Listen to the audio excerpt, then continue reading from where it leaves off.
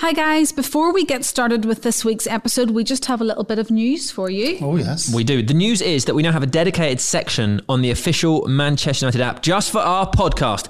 Mayzad, go on it. Loving it?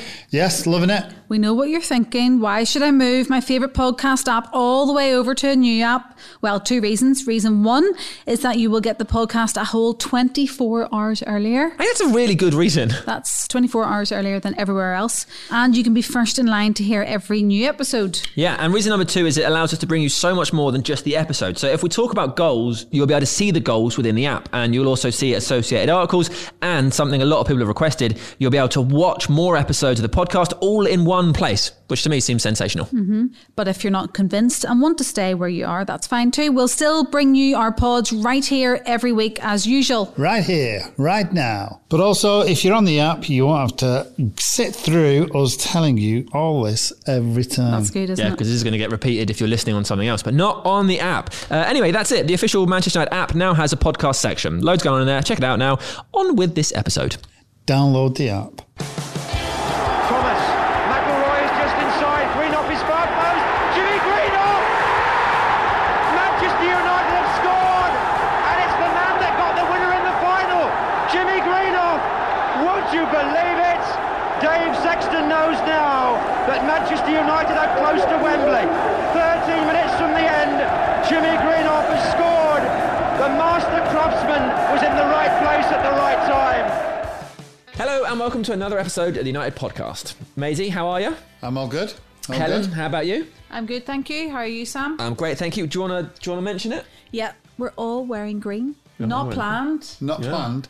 Subconsciously. Well, yes, subconscious. Do you think For we our all guest. put green on for our guest today? Maybe we did. That would mean that we are so much smarter than what we seem. This was just my in clean our jumper. subconscious. Also, is it pretty much the same shade of green? Yeah, I know. Yeah.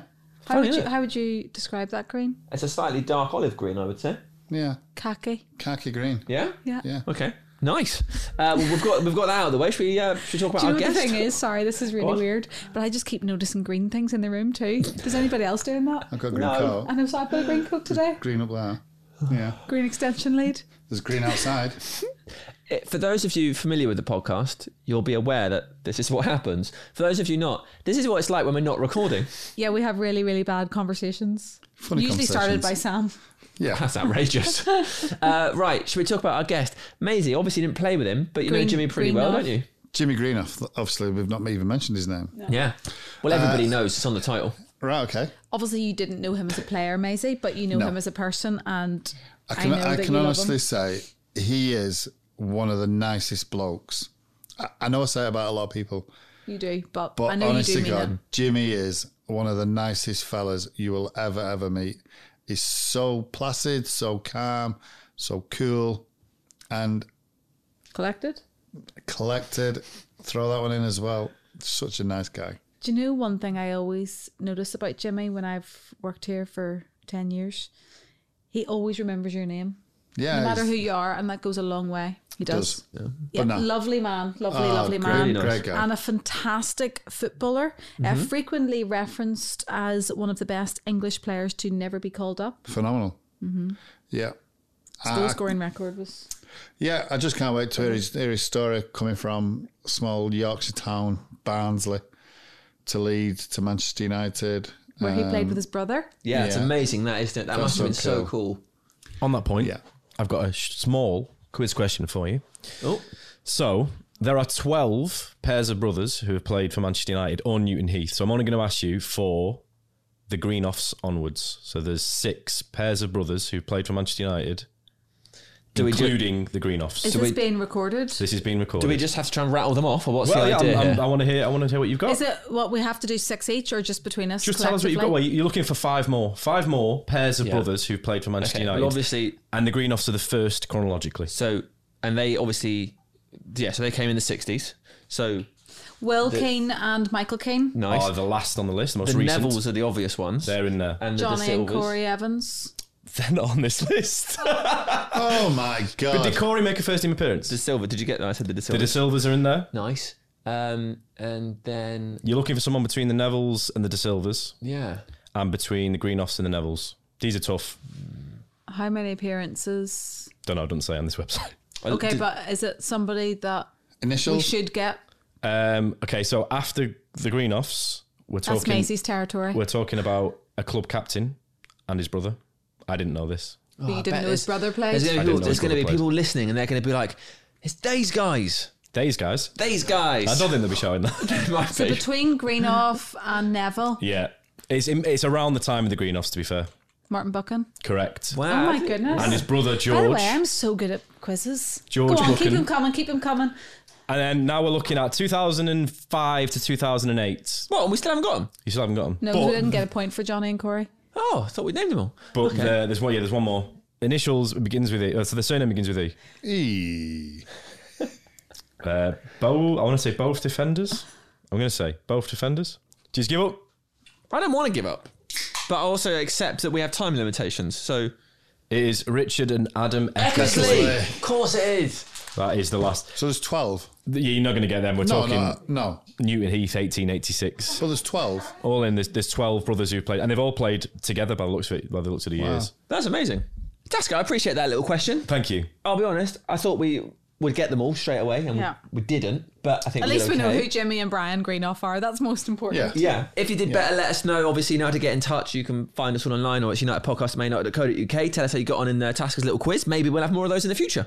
Yeah. Probably not. Okay, cool. He doesn't want to do the work. Fair enough. All right, well, I suppose we should jump from this to Jimmy Greenhoff. Here he is. Jimmy Greenhoff, welcome to the United podcast. I think that you might be our first super fan. Super fan. Yeah, you just said you watch every episode. I do, yeah, I do. John O'Shea was Johnny's one of your class. He's favourites. class. I just said he was. I didn't expect him to be so good, so but no, I really enjoyed that podcast. Yeah. Tell us another favourite that you've had. Putting you on the Thanks for spot. coming on our podcast. Now tell us all the things you like We about don't us. usually meet people that watch every episode. I love it. Yeah, well, Mickey was good, wasn't he? Yeah. I mean, and you don't want the tear job, but kind of Lou goes on about it as I well. know. Oh my God! And It was emotional, that it one, don't take wasn't much for me to blow up, Blow. it? Jimmy, it's great to have you with us. Nice to be here, Alan. We know that you are at Old Trafford frequently, though. You do the matches. Tell everybody who is listening or watching what your role is on match day. Well, we come in obviously and meet up with the ex-players, most of them who I played with. Stuart Pearson, Sammy McElroy, Arthur Elberston. And then we're given a room to go to, or the private boxes. We go there and until kick-off we kind of answer questions that they want to know or tell them kind of some stories that is right for the box. I'm from Bristol and I go, I've seen Joe Jordan, he's from Bristol. Yeah. And it's just kind of like, and it goes ever so quick. And what has happened, made so many friends.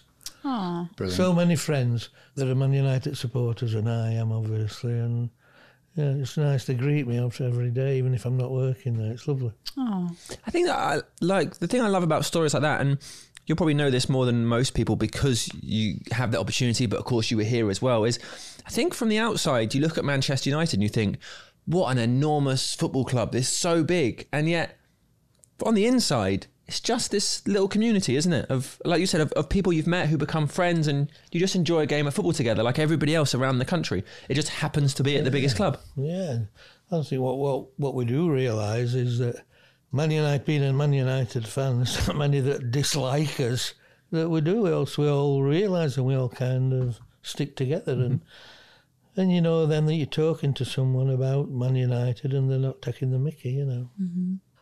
How long have you two known each other, Maisie and Jimmy? Ooh, Jim. I'm just trying to think. 'Cause Yeah, I would say working with the lounges, I'd say the last 10, 15 years, would it be? He always speaks very highly of you, Jimmy. I love Really? Jimmy. Oh, Always. Jimmy, you're in my top one of my favourite players. well, you're not so bad yourself, David. But anyway, let's get back to the beginning of your childhood, growing up in Barnsley. Well, he lived in terraced houses. There's nothing wrong with that. Yeah. But they were all terraced houses all over the place.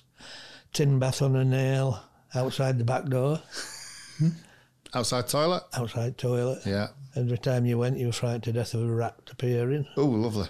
So, I mean, it was like that, but regarding me upbringing and all that, they were wonderful women, my parents, so I couldn't have asked for anything more. I got best football boots, and so I was happy. What did your parents do? My dad used to work in Stocksbridge in the steelworks, and my dad wouldn't let my mum go to work, even though I could have done with it, you know. Were they football fans? Because I'm thinking if they were buying you the nicest football boots, then you think they would have a passion for it.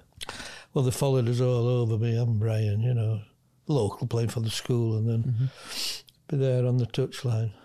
What got you into football in the first place? Who was that person, or was it just you saw it and you love it?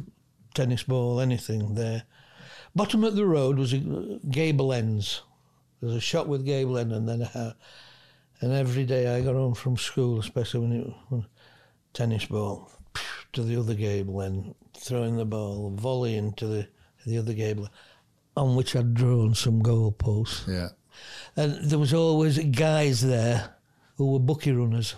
Right. And they used to watch me all the time, and they loved it. And you could hear them. I don't know, it kind of made me do it all the more, because they go, oh, did you see that? Did you see that? Yeah. So I was kind of get a couple more in, you know, before I go for my dinner. Brilliant. Who was the football team that you supported as a family, or you as a child? Barnsley and United. Mm-hmm. What was the affiliation with, obviously being in Yorkshire, was United? What was the attraction of United? I don't know, it was just, I mean, we had a guy there who played for United, and he was a bit of a Tommy Taylor. Yeah. He was a Barnsley lad. Later, kind of, I got to know that Mark Jones was on the outskirts of Barnsley. But Tommy Taylor, he was the one at first, you know, kind of. That's when the ball was going up and was coming down, and it was heading. It was Tommy Taylor knocking it in, you know. Brilliant. Love that. And at this point, so when you were playing for your school and stuff, you were a centre-back, right? And I wanted to be a winger, left winger, because I could use my left foot. That's another thing I'll have to tell you against this gable, and I'm throwing the tennis ball. Practising that left foot, and I was getting all the style of Bobby Charlton. I mean, I had to kick with the left foot like Bobby did. Brilliant. Was he your hero? He was a bit of one, yeah. Yeah. Do you know when you say that he's your hero, what was it like then? I know we're going to skip a few years, but when you actually met him, was he, because people say don't meet your heroes at times, but... Yeah. I suppose it is. It's one of those that as you're going to meet him, somebody's going to introduce, you do get a little bit of, what am I going to say, you know? So, yeah, but he's a good guy, isn't he? He's a great lad. So back to Sam's question, you played centre-back, but you wanted to be a winger? I wasn't centre-back, I was right half, the old number 4. Yeah. Who can I relate to in a number 4? Come on, David. Brewster? Centre-half, isn't he? You're I don't know. No, the number 4 was kind of was linked to the midfield. Right. The number 4 and number 10 was supposed to link up. So I wasn't a defender as such. Like the Makalele role, sort of Owen Hargreaves. So you were like a defensive midfielder? No. Wasn't a defender. That's where I used to get the Rollikins from when I started at Leeds. With Jack Charlton used to get back. Oh, dear. So, let somebody win the ball for me and I'll kind of do the rest, you know. Yeah. So tell us what position you were. Right half, they call it. Right half. Yeah. We'll go with right half. But you wanted to be a left winger?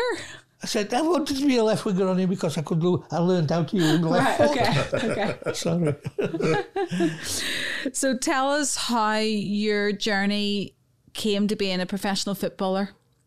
What was the protocol at the time? Were you playing for the school team? I went to grammar school, believe it or not, and when you go to grammar school, especially anywhere really, it's usually rugby. Yeah. I had a German guy called Goodman, Eric Goodman, and he was football crazy. And so the old school was football. He was the sports master. And that's it, and I just loved it. I went to the grammar school thinking to play rugby, and it was all football, right up my street. Was you academic at school as well? Well, after the first year, you get put in grades A, B, C, D, and so on. And I got to 2B straight away. So I was doing the old French and what have you. Yeah. And at the end, I had to buy, my father bought me out of school because you'd do 5 years. And I'd only done 4 and I wanted out. I was football. What age was you then to get bought 15. out?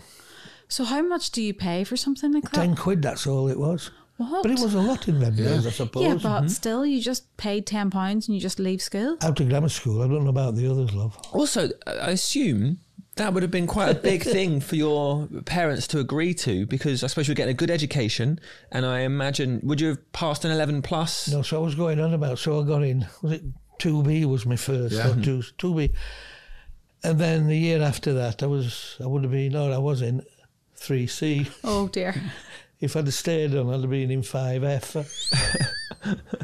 So I think it was time So you to got go. out while you were in 4E? Yeah, well, but the last words my father said to me before, they took me to the headmaster just to confirm everything, and he called me in, and I came back out, and my dad went in, and then he come out, and he just said to me, "Now, are you sure you're going to make it as a footballer?" And my words to him was, "You know I will."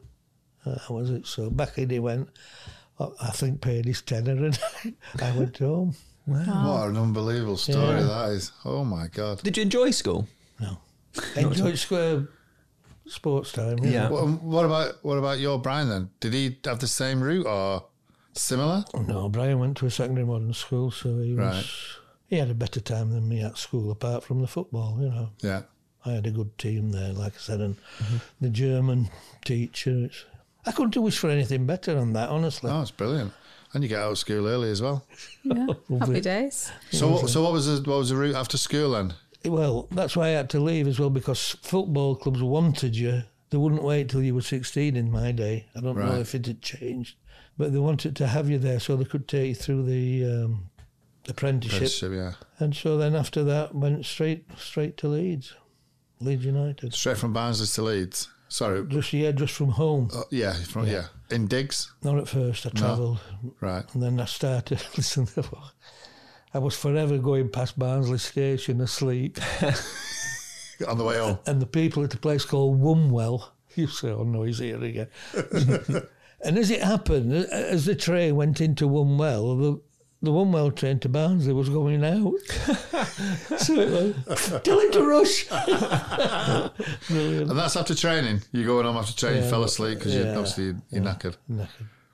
That's class. Just to check, when you were leaving school, had you got the agreement in place with Leeds, so you knew that path was there? My dad had, because we weren't supposed to speak to anybody else. You got really in trouble, you know. Yeah. So don't.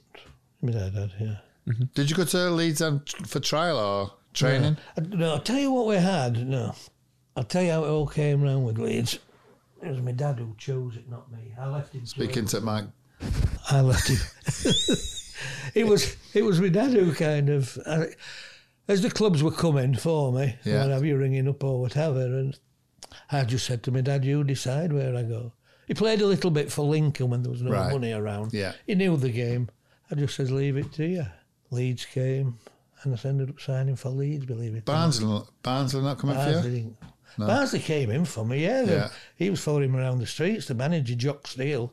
I went down to the local shop for some sweets, and there he was with his number 2, Norman Remington. I don't know if you've heard of him. No. And they're walking up the street and stopped me and just said, "Are you coming to sign for us?" I want to see my dad. Brilliant. So you go to Leeds. Did you have trials there or...? No, they used to come and watch. I played for a great Barnsley boys team, right? A great Barnsley boys. Yeah. We won the English Shield. Right. Real good side.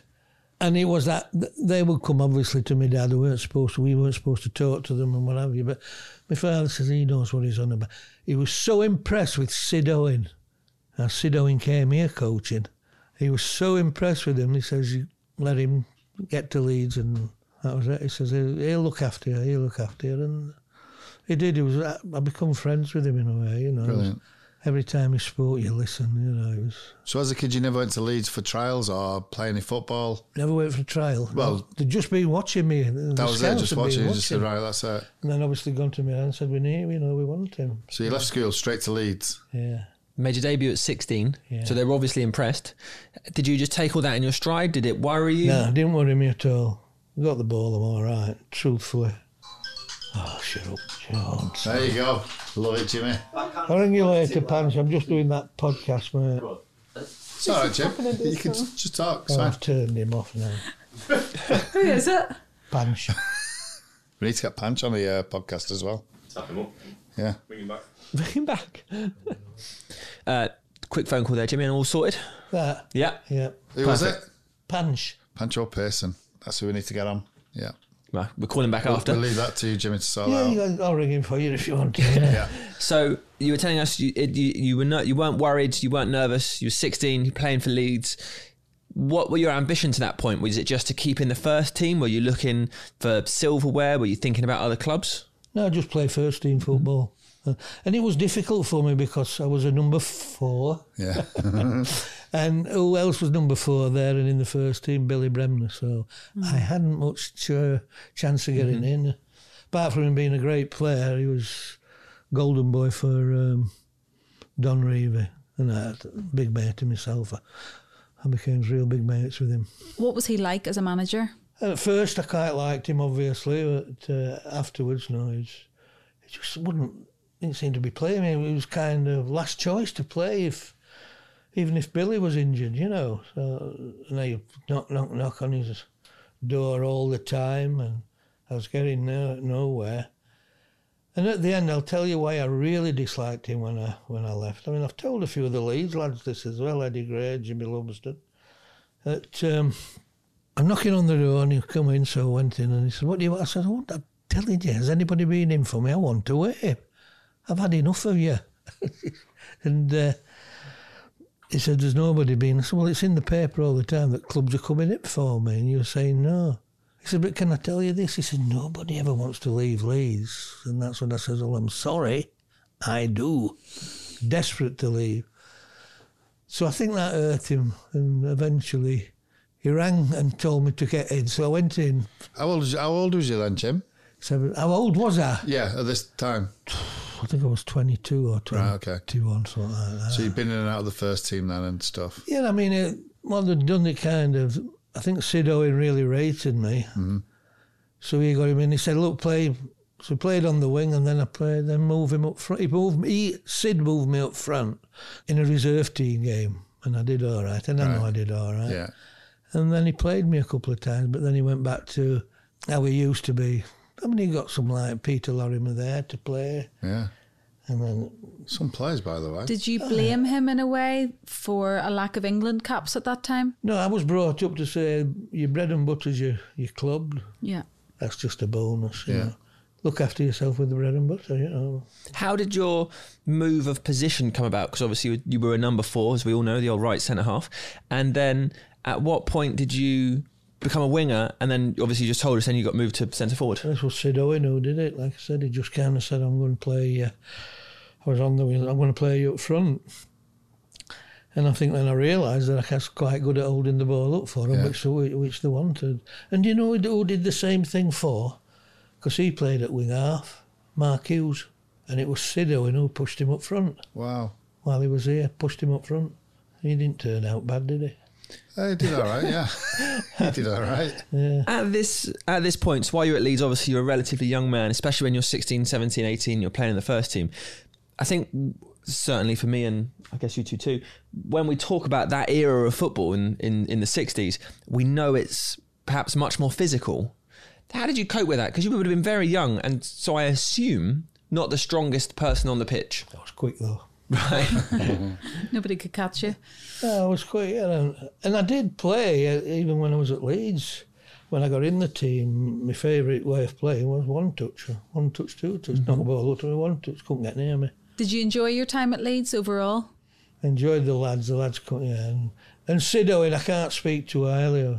He used to shout at the youngsters. If you ask Mark Hughes about him, he'll probably say, no, I didn't like him. Shout at people. But he was only doing it for their own good, you know. Mm-hmm. So you got your move, you went to Birmingham. Great. But that's what he said. He said, there's only Birmingham being in for your second division. And I think he expected me to say, well, that's it, you know, I'm not going there. And in the end, I said, well, I'll go there then. You did win the league, though, didn't you, at Leeds? No. Did Won you the not? League Cup. I left. And the Played Intercities in the Fairs League Cup. We won the League Cup. Yeah. Still got your medal? Tankard. Is that what it was, a tanker? So you went to Birmingham. Was that like a forced move then? He knew that I was desperate to get away. Tom, our cameraman, He's a Birmingham fan. He's a big Birmingham fan. Oh, yeah. See, you stopped me then just when I was going to say. But when I got... The crowd itself were fantastic towards me. There you go. No, they were. Absolutely. I can still remember the chant, mate. What was the chant? Jimmy Greenhoff. Ooh, ooh. What a bad chant. But it was. Tell you what. Have you heard that one in the stands, Tom? No, not the Guinness. But, Quite original, they were that good. one. Sorry? It's an original song. Oh, dear. So was it like moving down to Birmingham then? Was you married then? Was you? Yeah. Just got married. Just got married. Moved into a house in Leeds. Oh, lovely. But I think I moved because I was just desperate to Yeah, get definitely. away. Yeah. And it wasn't right, really. I shouldn't have done. The wife's father had done a lot to the house, that I bought. And but still, history now. And how much did you go for? What was the fee? 60, I think. 60,000. Did you get anything of that? Was you promised anything? We spoke to Joe Jordan yesterday, and he mentioned about getting 500 quid. Yeah. Johnny Giles came to me after when I'd signed and got a grip of me, and he said, I wanted to have a word with you before you. He said, I hope you got a lot of money. He said, you've come from school, you know what I mean? Yeah, cost the club nothing. Don't cost them anything. I went, no, John. Did you find that the older senior pros like that looked after you? Because Joe Jordan mentioned it. Well, Billy Brennan was a big mate of mine, even though he was keeping me out. Yeah. We would go out with Billy and his wife, Vicky, and my wife, Joan. So Yeah. good company, good lad. So, how was your time at Birmingham? No, I'm just saying that the club, the fans love me, you know Yeah. what I mean? It's, but it was still the second division, and I think that when I left, that was I just couldn't believe that, and it'll live with me forever and ever, because I was scoring goals galore, and I think I scored 12 goals in my first 9 games. And we were training up at Elmdon, and we'd done a training session, and Joe Mallet, who was the coach, come over to him, beckon me, Stan wants to see you down at the ground when you've got ready, when you've had your shower. Stan Cullis, that is, who was the manager. Oh, I says, right. Got in the car, set off. And as I'm driving down, I'm going, yeah, we're going to rip your contract up, Jim. We're going to double your money. And what am I going to say, and all this. Think about it, boss, and what have you. But, anyway, I got there, knocked on the door, come in.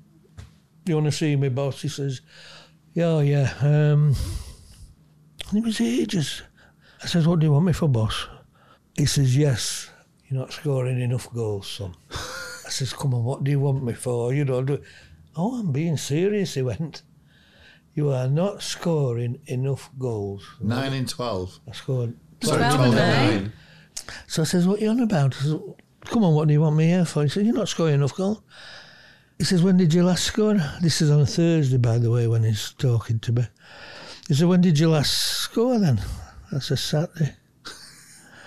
I said, I scored the first. I said, Jeff Vowden scored 3 and Phil Summerall scored the other one. You probably remember them.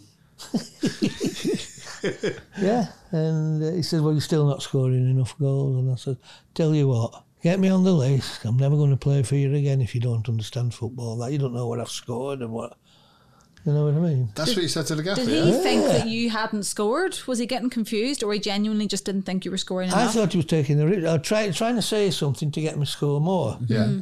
And no, he was that. Serious? He was the old kind of when he was at Wolverhampton. He frightened them all to death, didn't he? If you look it all on. Right. He frightened them to death. He used to call them in and shout at them, and if you don't do that, you're down the road. And it was bad. So you called his bluff and said, right, well, get me on the list. Yeah. And is that what happened? And he sold you to Stoke? And Stoke, sold me to Stoke. Was that a better club? Yeah, it was, yes. I mean, the manager was really good, Tony Waddington. Right. They'd always got players that could beat anybody in the league, anyone. George Easton, Peter Dobin. They just wanted to play football. Yeah. And so he took us there and bought Alan Hudson. But before that, we won the League Cup. Mm-hmm. Stoke had never won anything. That was in 1972. 72. And that's all they talk about now at Stoke. And if there's any Stokers listening, watching, Yeah. they'll tell you the same. But they're having what they call it, a reunion type thing. Oh, that'd be nice. Oh. Yeah. So a year later you won the Watney Cup? Yeah. What's that? What's that? Just what United were in it, mind you. Yeah, but what is it? Like the League Cup? Or? Is it an equivalent? Just a to- knockout. It was. I think they only had it that year. Ah, right, okay. Who was in it? The Watney Cup. Tasker, we'll take a break. He'll Google it. was a short-lived English football Yeah. tournament held in the 70s. Founded 1970, abolished 1973. Yeah. Number of teams, 8. So Derby, United, Colchester, West Brom, Bristol Rovers, Sheck United, Stoke and Hull were the only teams who competed. So the Watney Cup, where was that played, the final of that? Victoria Ground, Stoke. Right. Who was that against? Final? Hull. 2-0. So that was started 2-0, it says it. 1970, that cup started, but it was 72 abolished was in the final. 73. So I was saying they're having a kind of reunion. So he's still the actual holders of that cup, to be fair, Jim. Yeah. Yes, Stoke are still the Really? holders Yeah. of the Watney Cup. 48 years you've held that onto that trophy. Quick maths. Well, I was born First 70. time I've been on somebody's shoulders, that was. I was it? captain, I was up there. Had Brian made it as a professional by this stage? Trying to think of the year and all that. He was at United, obviously. Was there any point that you had ambitions, because obviously you were both professional footballers? Were you ever looking and thinking, oh, it'd be great if we played on the same team? Was that a thing you ever talked about? He did. Oh, did he? And was he hoping that he could go to Stoke, or was he hoping you would go to United, or did he not care? He just thought it'd be great to play together. No, I had to go to United, don't worry about that. Yeah. And obviously you got that opportunity. I did. And did that come about because you wanted to move, or the Stoke wanted to sell you because the stadium was damaged in a storm and they had to raise funds? It was damaged in a storm, and we went in for training on Thursday, and I walked down the passage, and all the lads were in the home team dressing room, and they're all, this is what you're doing, because I was captain and I had a bit of responsibility. What are you doing like that? Why aren't you out warming up or whatever? Oh, I mean, you seen out there. And I said, what are you on about? I think you better go down the tunnel. The gaffer's there, he says, in the centre circle. I think you better go and ask him. Oh, why are you there? And ask him when we're training next. So I thought, so I'd gone down the tunnel. I'd missed it as I was coming in. Right. So I went down the tunnel and walked over to him, and there it was, caved in the middle, roof was off. I said, what a mess. And he said, tell me about it. He says, but it gets worse. And he says, I said, in what way? He said, well, the game's off Saturday. I thought, that's a certainty. He says, but we had an emergency board meeting last night. Somebody from the terraces, houses, which were round about, obviously had phoned somebody at the club and said, you better get somebody down here. Your ground's a shambles, So obviously come. So we had an emergency board meeting. I says, yeah. He says, and we sorted it out what we're doing. So what are you doing? He said, we're having to sell place to pay for it. I said, you can't do that. So we've got a hell of a side here, you know. I don't know, we were in the league 5th or something like that at the time anyway. You can't do it. He said, oh, we are, Jim. He says, and you're first to go. I said, let me tell you this, I'm going nowhere. I said, I love it here. The crowd love me, they chant my name all the time. We settled in Old Sage, where we live. Going nowhere. And this is an argument in the middle of the pitch. It's no argument. I'm telling him what's happening. Yeah. I'm going nowhere. And he just said, well, yeah. I said, you'll try. I'm going nowhere. And he said, in fact, now, at this moment in time, Billy Bingham, manager of Everton, is on his way down the M6 to sign you. He's wasting his journey. I'm going nowhere. And then I went to walk away, and as I got a bit, and he said, Jimmy, come here. I said, what? He said, just let me finish. There's one more thing. So I had a phone call, he says, this morning from Sir Matt. I said, oh, yeah. I says, and it went like this, Jim. Hi, Tony, Matt here. He says, hiya. He says, is it right you're selling Jimmy Greenhoff? So then he told him the story, what had happened, and we forced to sell it. And he more or less said to him that we know with Jimmy we'll get some money. We don't know about others. So yes, he is. He says, well, Tommy Dock says if you are, you have to get him over to the cliff ASAP. So he says, what do you think, Jim? I'm off. I said, so I shook his hands and went and got, I went and got my boots, in fact, out of boot room, even though I couldn't have played, till, and came to... Did you mention any of this to any of the lads in the dressing room, where you were going? No, just went. Can I just ask you, if you hadn't have been so forceful about not wanting to make the move to Everton, would he have told you, do you think, about Sir Matt's phone call? No, I think he was one of those who told me a bit later is that you were only going to go to a really good club, Yeah. and that was United, and he was big friends with Matt, big friends. I don't know so much about Tommy, but he says, you had to go there. So you were a happy man. And he says, I'm going to tell you something else as well. He says, why are you going there? He says, because Stan Cullis, last words to me was, you've just bought a hell of a player there, you know. So that made me feel good, yeah. And so I knew I could manage Man United. I could go play there and do the business. Just before we move on to Manchester United, I do want to ask you one question about England. I know I did bring it up a little bit earlier too, but your former manager, Don Revie, picked you for an England team, which you couldn't play in because of a league fixture when you were at Stoke. That's right. Played Derby, yeah. How did you feel about that at the time? I know you said it was your bread and butter to play That's for how your it club. was. You had to So play you for your had club. no- It wasn't just made up there and then on the spot. There was one time when the papers, the press, were clamouring for myself and Alan Hudson to both of us play. And he bowed to it in a way when he played us both for the under-21s, under-23s, whatever it was, to play Hungary in Budapest. So we got there and trainer named the team, and what was it? I was on the right wing and Hudson was on the left wing. And yet we've been in midfield, you know. He just knew what he was doing. He didn't want us to shine. He didn't want us to play for England. Does that, I suppose now when you look back at your career, is that something that still bothers you? Or is it not something you're too worried I about? can't doubt about it. Yeah. But when people say to me, well, you should have played for England, do you want me to tell you why? But you get fed up of saying it, don't you? It's so strange to think that England would have a fixture I know. at the same time as there are league fixtures. It's so strange to think about When did now. that change in football? Well, Have it to look changed that up. by the time you were playing. Yeah, Yeah. before me. Maisie, do you think there's anybody better than Jimmy that doesn't have a cap for England that would have qualified to play for Oh, England? certainly myself. Apart from yourself. So myself, yeah. I mean, Yeah. Steve Bruce got Bruce, Yeah, yeah. Bruce Bruce was the very same. little. Yeah. Yeah. Yeah. You used to mention who they I was on call the it. bench against Mexico in '96. Did you? That's the closest I got. But Again, who do you think there's anybody better than Jimmy that didn't play? oh, certainly not. Jimmy was class. Hey, Sam, don't smile, he's right. Yeah. It's just one of the... Well, I was on the bench. No.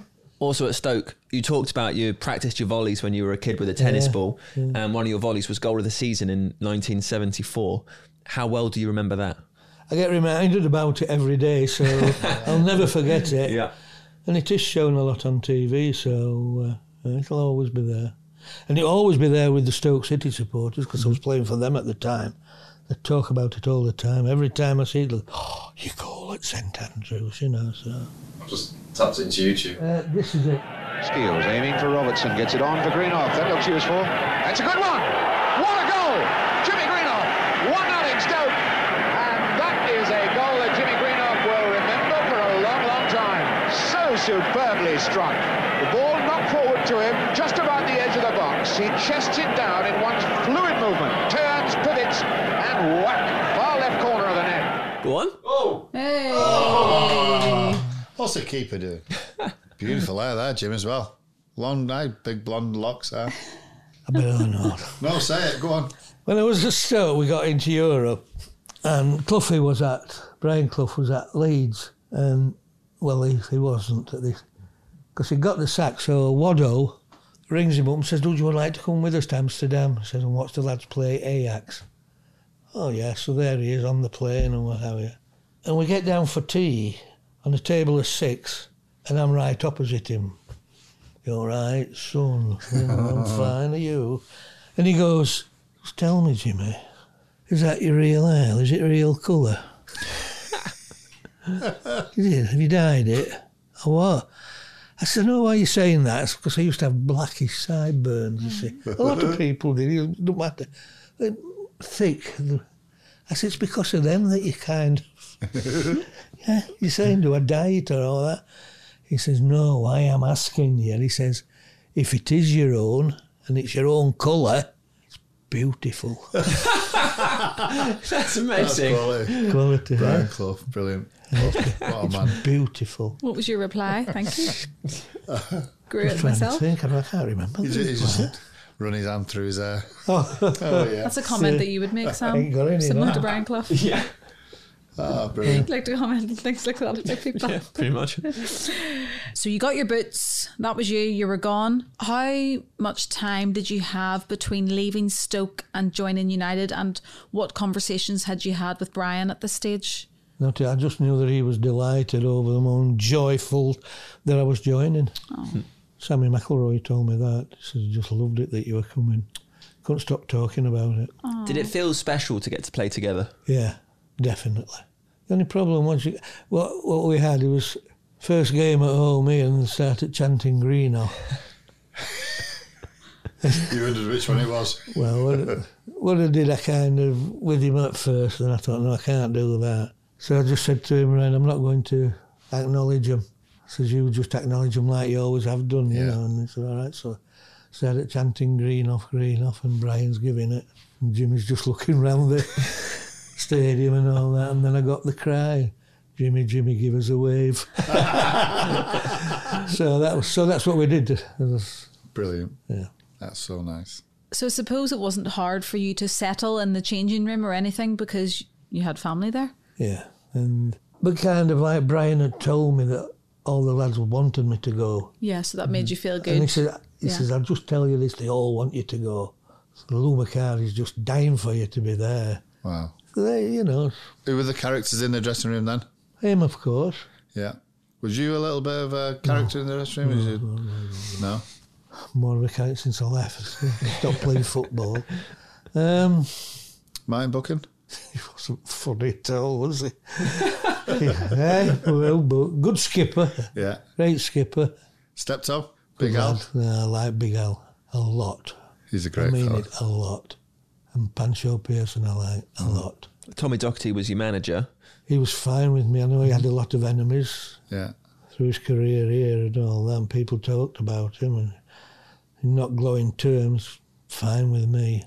Speaking of enemies, obviously you had previously played for Leeds and you joined Manchester United. How conscious were you of that rivalry? Did you think it mattered? And when you eventually played Leeds, did it come up? When we played them, yes. I remember, I happened to be, I was fortunate enough to be captain after a while when Peter Dobin had to pack the game in. So he made me captain, and I was captain when, remember Leeds had gone 30 games without losing. Then they came to Stoke and we beat them. Did you And I score? scored. Lovely moment, you know. But what he's done also, I know it's probably some people say I shouldn't be saying this, but we won the Intercities Fairs Cup while I was there. 2-legged affair, home and away. We played at home first. Now I think it was Ferencváros Right. or Hudspest Dosta. I know it was one of those two. And the second leg was played the following year. We couldn't get it in, fix it in, I don't know why. And we beat them in the first leg, and then they went to, and we won on the 2 legs. He never gave me medal. Reevey didn't. Why? I says, where's my medal? Because I'd left the club. But I was entitled to it. Yeah, of course you were, yeah. And that's it to him on 3-4 occasions.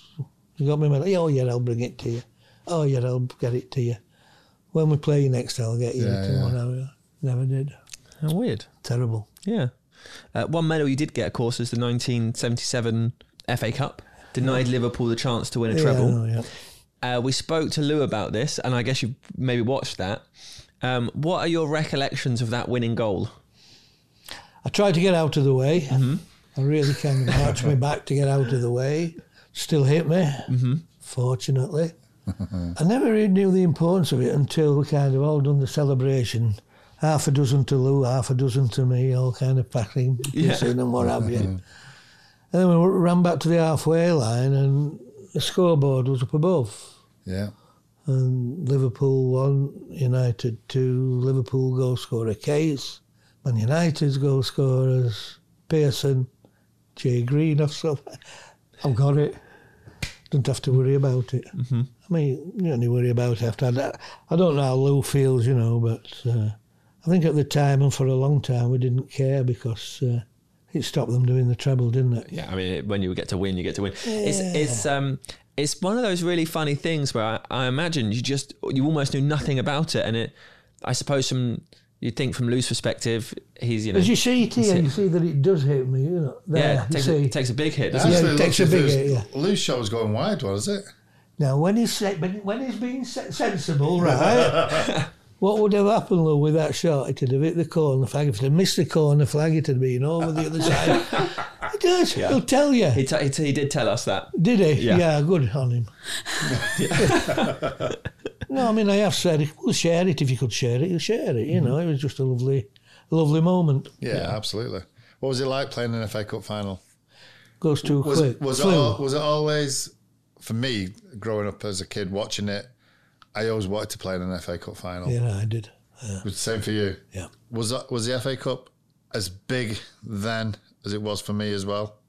Oh, because it was only. Well, I don't know for you. I think it's still been big for you. I think it's bigger for us then than it is for these now. Yeah. Most definitely. I mean, the money's come into it with the league, hasn't it? So, But as a player to win the FA Cup. It was, the foreigners who came here used to watch the FA Cup over in their country. Yeah. And that's all they wanted to do when they came was playing an FA Cup final. I don't think you get a better feeling driving down Wembley Way. Incredible. Seeing all the fans. And then you walk up the tunnel. The crazy thing about it as well, when you're on the pitch or you're walking out, you're going up the tunnel and then you're walking to the centre. Over the dog track, yeah. And then you're looking for your family and you can't see them. No. You know roughly where they you're are. You're looking for them. Yeah. That was a bit disappointing, that was.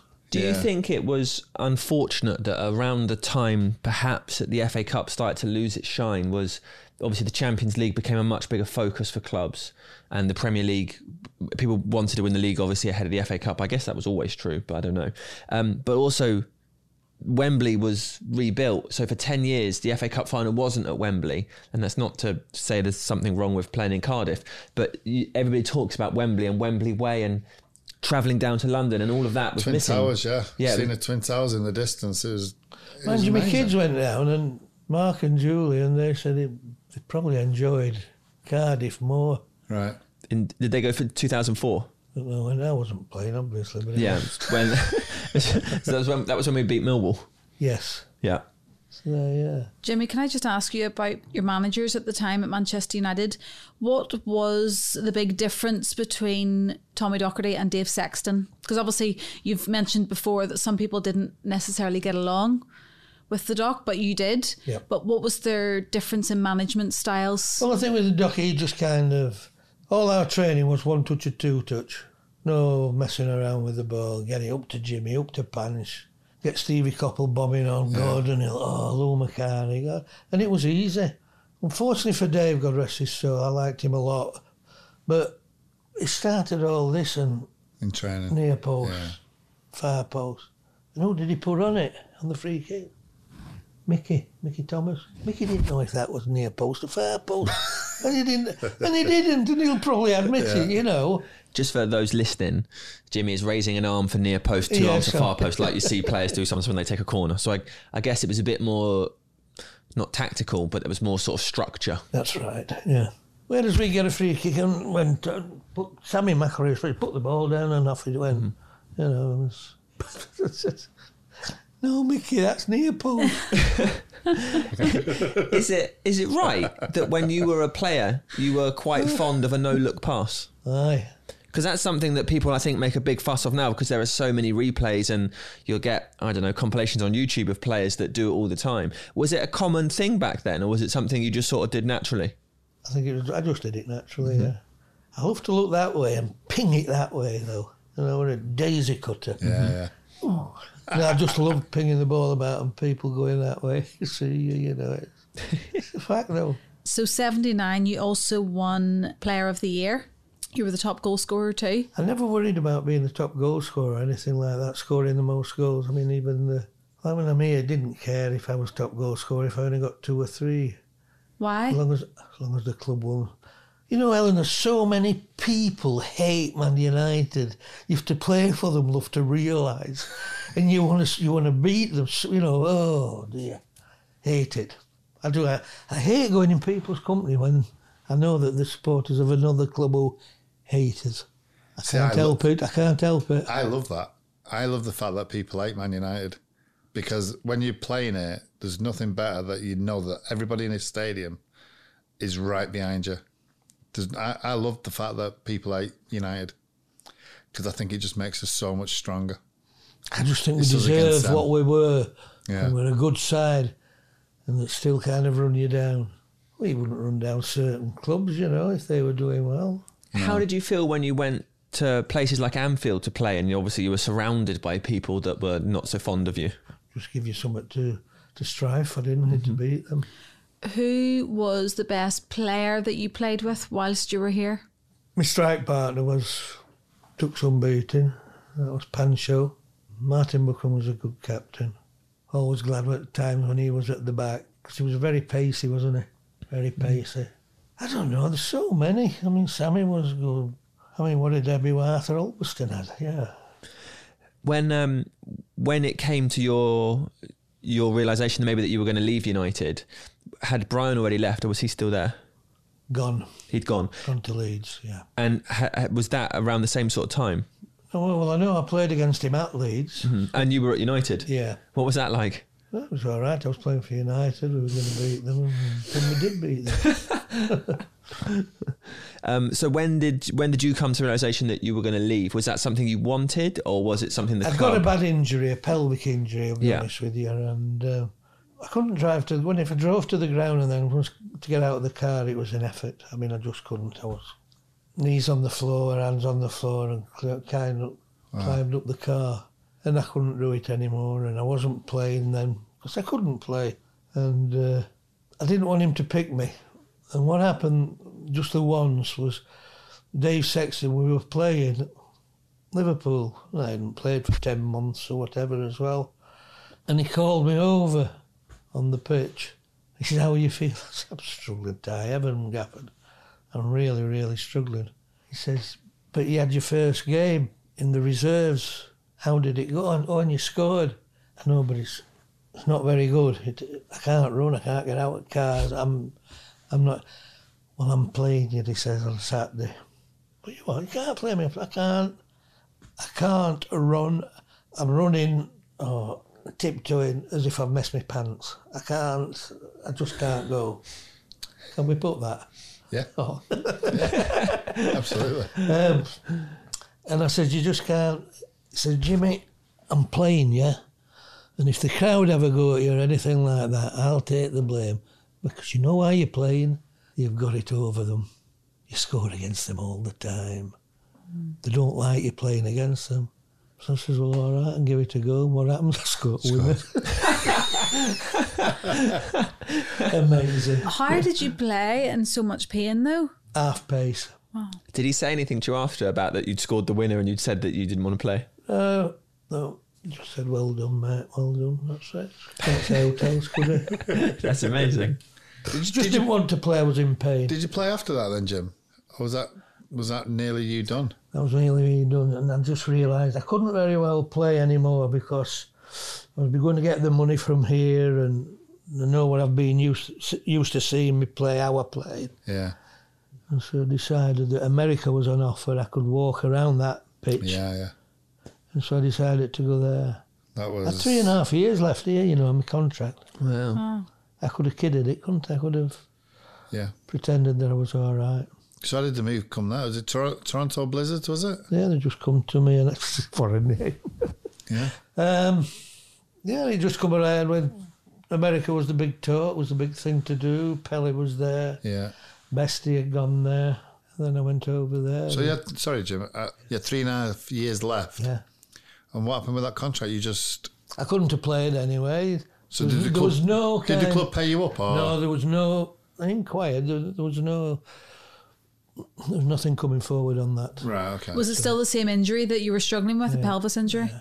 But I'd been resting for a bit as well, so it was all right, didn't it? And then it flares up again once you start trying to do it. So a bit of pre-season at Crewe and off to Toronto. Did you enjoy that experience? No pre-season at Crewe. No. I mean, Oh, you were just mean for the... yeah. You were there. You were staying fit, and you were and you were getting ready to go to Toronto. Yes. Did you enjoy it in Canada? We're the worst team in the league. The lads and all that, the guys there, and even the people who kind of did all the business to get me there, were all smart, you know. And, Did you move your family out there? No, they came for a holiday. Right. So he's out there on your own then, so to speak. But there was a few lads, you know, from England. So Pele and George Best were there? Yeah.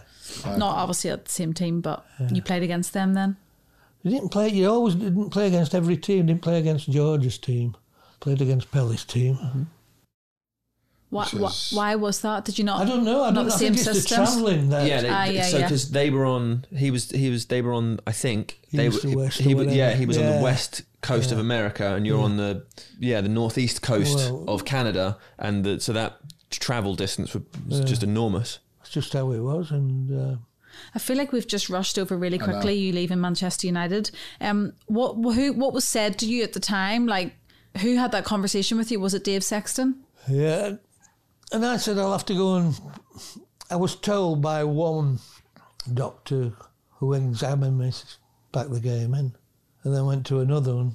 No, you could be all right. So you try it. Yeah. The first one was right. I went down to London for the second one. What was the actual injury? Just... Pelvic, which affected the groins as well. Right. So in today's game, you'd be all right, so to speak? No. No? Yeah, no. All right, okay. What do you mean? No, with a medical... All right. Well, I don't know what they could have done. It's a hard thing to fix your pelvis though, isn't it? I don't know what they could have done, but I doubt it. No. I know it was kind of, I had to start doing a lot of stretching. Stretches. Decided to stretch it and stretch it. Were you sad when the moment came to leave the club? Yeah, of course. You know, it had to be done, you know, it had to be farewell and all that. But I had some good memories. You left with great friends as well. Yeah. And like I said, I come back here, I was welcomed into the hospitality side of it, and that was good. Yeah. Sometimes you can go to clubs and they'll just go, you've done it for us now. You're not coming back.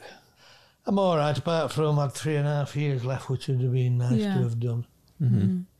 Was it nice though, because obviously you knew you weren't fit enough to play, so I suppose it's not like you still felt you had a lot to offer and the club were telling you had to go. I suppose you got to do it on your own terms to some extent. The wages, obviously, that's what it's all about, isn't it, really? And then was it exciting to think, oh, actually, I'm going to go to Canada, I'm going to do something different, as opposed to like some players who will, move down the leagues I couldn't have gone to another league or down or whatever. Mm-hmm. The Crew thing was just to get to America without Toronto having to play a big size of money, you know. Mm. So how long did you spend there? Well, I signed for 2 years and I was back after a year. The football was and the players that... You had to play 3 North Americans, and that was to bring their game on, which is good. Yeah. But you had to play 3. We played 6. We played 6 every game. Mm. So you could tell how bad we were. They weren't just learning, honestly. Sorry for any North Americans listening. We got goalkeepers that ball coming to them instead of catching it and punching it, you know. Oh, it's terrible. But the place, Toronto itself, recommend go anytime you want. It's brilliant. Go. Thank you. No, but go, it's brilliant city. Really. Did you go up the CN Tower? Yes. Did you stand on the glass? Yes. Did it scare you? Yes. Nice. Well, I don't like heights, and yet it did it kind of. Yeah, walking around that. Yeah. So you left Toronto, and then you came back to Port Vale, was it? Yeah, I was kind of playing in a game with Crew, just messing, and the Port Vale chairman, who I knew was there, and he come up to me after and said, "When you will you come to us next year?" And I says, "I'll think about it, but I'm struggling. I'll be honest with you." Yeah. And John McGrath, God rest him, was the manager, and he started talking. Oh yeah, this and that. What a flanneler he was. I mean, I just didn't get on with him as well. Right. I see my bad and don't get on with him as well, don't it? But we would do training, and I was doing the best I could. And there was just one where they'd go like, say around the 18-yard box, up an hill, down, and then up again, and up here to finish. Who did he put me with? The fastest player in the club, Mark Chamberlain. Right. And he was just trying to ridicule me all the time. It just went, I don't know. Mm-hmm. So you knew your playing career was coming to an end, yeah. really? I know you had a little spell at Rochdale as well, but... Yeah, I mean, that was, you don't want to talk about that because that goes where they promise you things and it just never happens. Right. And so he just said, I'm going, see you. Was it tough, Jimmy, finishing? Because I found it tough. Having, your day-to-day routine of going in, seeing the lads, and then it just stops. You do miss that, don't you? Yeah. Big time. What did you do after that? How did you cope with it? Oh, God. Was it tough or? Yeah. Well, eventually I went into insurance with, it was a so-called best mate of mine I've made friends with over the years that I've been living there. And he kippered me good and proper. My house was paid for, lost it. Ugh. My life savings, lost them. Did it good and proper. What happened, if you don't mind me asking? Well, he had the money. He was taking money to insure people. He even insured Crew Alexandra kids. And he kept the money. So he was taking the money, telling people they had insurance, but they didn't? Yeah. And when did you find out? I just got a feeling. I called the coppers, the police, called the police in and just said, will you check this out? I'm not too happy with it. And how long had it been going on for? A long time. Like years? Yeah. Were the From police... beginning, because the police did come up and said, well, sorry, Jimmy, we really are, but he's done it from day one.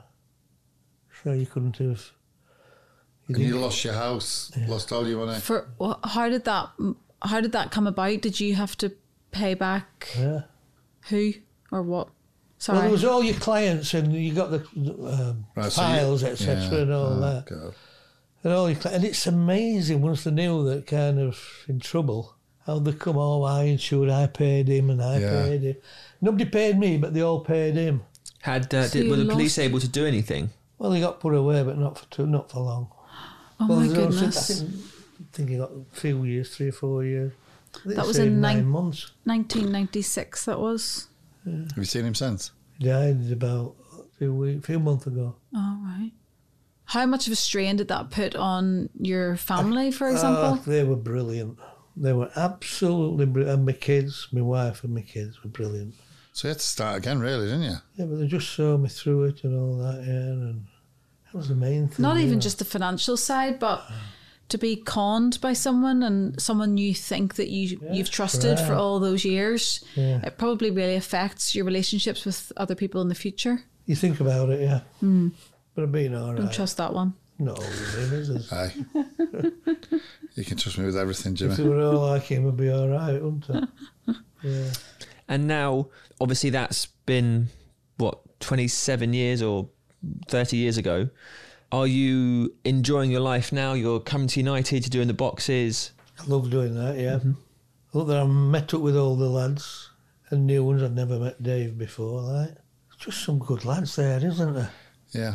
I find whenever you come back to Old Trafford and you see, because I didn't know you from Adam, Jimmy, when I first met you, and I think it just goes to show what a family Manchester United are, that I don't know you, but it's as if I've known you all my life. Yeah. And that's with Pancho, with Lou, yeah, Paddy. It's so close knit. Yeah. The players over the last 30 years I've been at the club, 25 years I've been at the club. It never ever leaves you. Never. And I love the club, the way they do it, and they look after the older pros. I think it's fantastic. Yeah, I love it. I do love it. I think there's just sometimes, I wouldn't change everything I did apart from all the bad things that happened and all, but the football side I wouldn't change. I think I'd just like to play on that green stuff. What is it? Grass. I call it grass.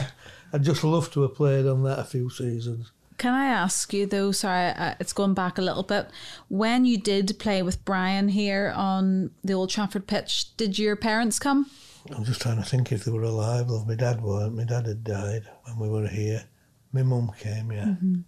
My mum saw us play when we beat Liverpool, so that was nice. Yeah, brilliant. Do you know when you look back and you look at you look at the pitch now? Obviously, the scenery's changed, but the pitch is still the same. The goals are still in exactly the same spot.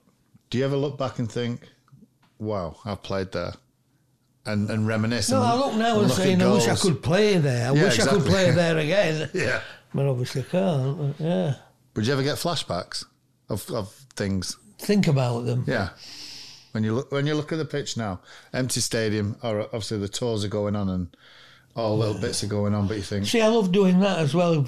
God, I mean, I think he's left now. Steve Armour, Steve. I forgot his second name. But he brought me out and did the tours. I love that more than old. Yeah. Because I was learning even the first few. I was doing this and that. I didn't know that. This and I didn't. Did you see on where they call it as well? One of them auction programmes. Somebody had got an old Man United photograph from years gone by. Yeah. And the money it went for was incredible. Incredible. That's how big they are. What about your medals? You've never sold those, though? Oh, they're my kids. Kids can have them. Yeah. I had the shirt pinched. The one that the ball hit me I had the shirt pinched out of the dressing room. Oh. On the day? Yeah. Didn't know about it. Probably Lou. Probably Lou. If you could go back to one game, Jim, at Old Trafford. Sorry, Lou, if you're listening. I don't know. We played Liverpool, in a semi-final replay at Goodison. Yeah. I think I'd like to see that again. Yeah. A lot of people talk about that, fans. Mm-hmm. Well, Jimmy, it's been an unbelievable pleasure to listen to your stories. But unfortunately, I guess that's it. Thank you so much for talking to us. See you next week. Cheers, Jimmy. See you, thanks. That was an excellent podcast. And the reason I say that is one, because it was, and two, because, and we know this because he told us, Jimmy is a fan of the podcast. And I think at the end there, he felt a bit worried that maybe he hadn't done a good job, which I thought was very sweet, but made me feel a little bit sad because actually I thought he was a wonderful guest. Fantastic. Brilliant. I loved his stories. I said he was a very humble man. Mm-hmm. And he's gone up again in my expectations. He is absolutely amazing. Lovely fella. Really nice. Any favourite stories? I loved the story about how when he was at Stoke and the stadium was broken and he was walking off and then it was, Jimmy, come back here. We had Sir Matt on the phone. And I thought, just imagine that being your life where someone's saying, Sir Matt Busby's been on the phone. Like it links everything, doesn't it? That's great about this football club. Particularly cool. Having just argued the case that he's not going anywhere. Yeah. I am not going anywhere. Yeah. With United coming, well, right, okay. Shaking hands immediately and being like, He's let me grab my boots, I'm just gone. Also the fact that he was just saying Matt. Yeah, I know. Like, obviously, we only ever refer to him as Sir Matt, but he knew him as just Matt. Yeah. That always blows my mind. Me People too. talk about Sir Alex Ferguson too. Yeah. Growing up as a kid with a little tennis ball, playing against Gable Ends, practicing, being Bobby Charlton, practicing these volleys, left foot, right foot. Brilliant. So cool. Yeah, that was really cool, wasn't it? Also, like, the thing about leaving school a year early. Oh my word, Yeah, Paid to get out of school. Paid a tenner to get out. Do you think that just went Kids, in the head if you're teacher's back listening. pocket? Where did the money go? Yeah. Because what's that compensating for? I know. I don't know. That's Did just they gone pay in, for that's just gone in skills a back pocket, then? isn't it? Yeah. We won't tell anyone. Off you go. He also loved playing for United. I loved Yeah. that about him because he hated other fans, and he said even now he hates when he meets other fans. That was brilliant. That was amazing. Also, although he didn't elaborate a lot on playing with Brian, I think it was clear that he loved it, that they were here at the same time and got to share this together. And the fact his mum was there to see him play. Yeah. Pity about his dad not being there. God bless. His story about going to Toronto was quite funny, wasn't it? Yeah. Didn't seem too enamoured, did he? No, was not overly impressed. Not with the football, but you should go and check out Toronto if you, if really you want nice. to, he said. Toronto in America. In Canada. Yeah. Well, kept saying America. Yeah, he did. Yeah. America. I was going to America. I guess that's where the league was. What a guy. I absolutely loved that podcast. Brilliant. Yeah, superb. Helen, have you got any tweets? I've got some tweets, Maisie. Have you got Lovely. some tweets? I think probably the same one. Yeah. Michael Harris said, you weren't tagged in this one, sorry Sam. It happens. Loved the podcast with Clive Tildesley. Every time I hear his commentary from 99, it sends a tingle down my spine and gets me emotional. One of the voices of my childhood. I mean, that's the joy of having him on, isn't it? Yeah. I've got one from Michael Taylor.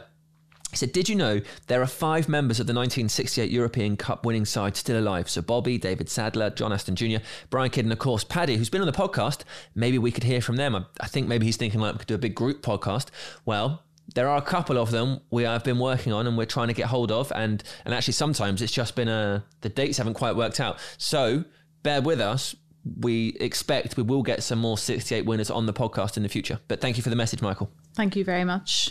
that's all of our messages. That's it this week. I hope you enjoyed the story from Jimmy. We hope you found this podcast as wonderful as Brian Clough found Jimmy's hair. If you want to get in touch, you can. The email is unitedpodcast@manunited.co.uk, and we will see you next time. Happy Christmas in the meantime. Happy Christmas. Merry Christmas. It was a ho, ho, ho from Santa. Ho, ho, ho. I'll see your kids soon, Helen. Christmas Maze is on his way.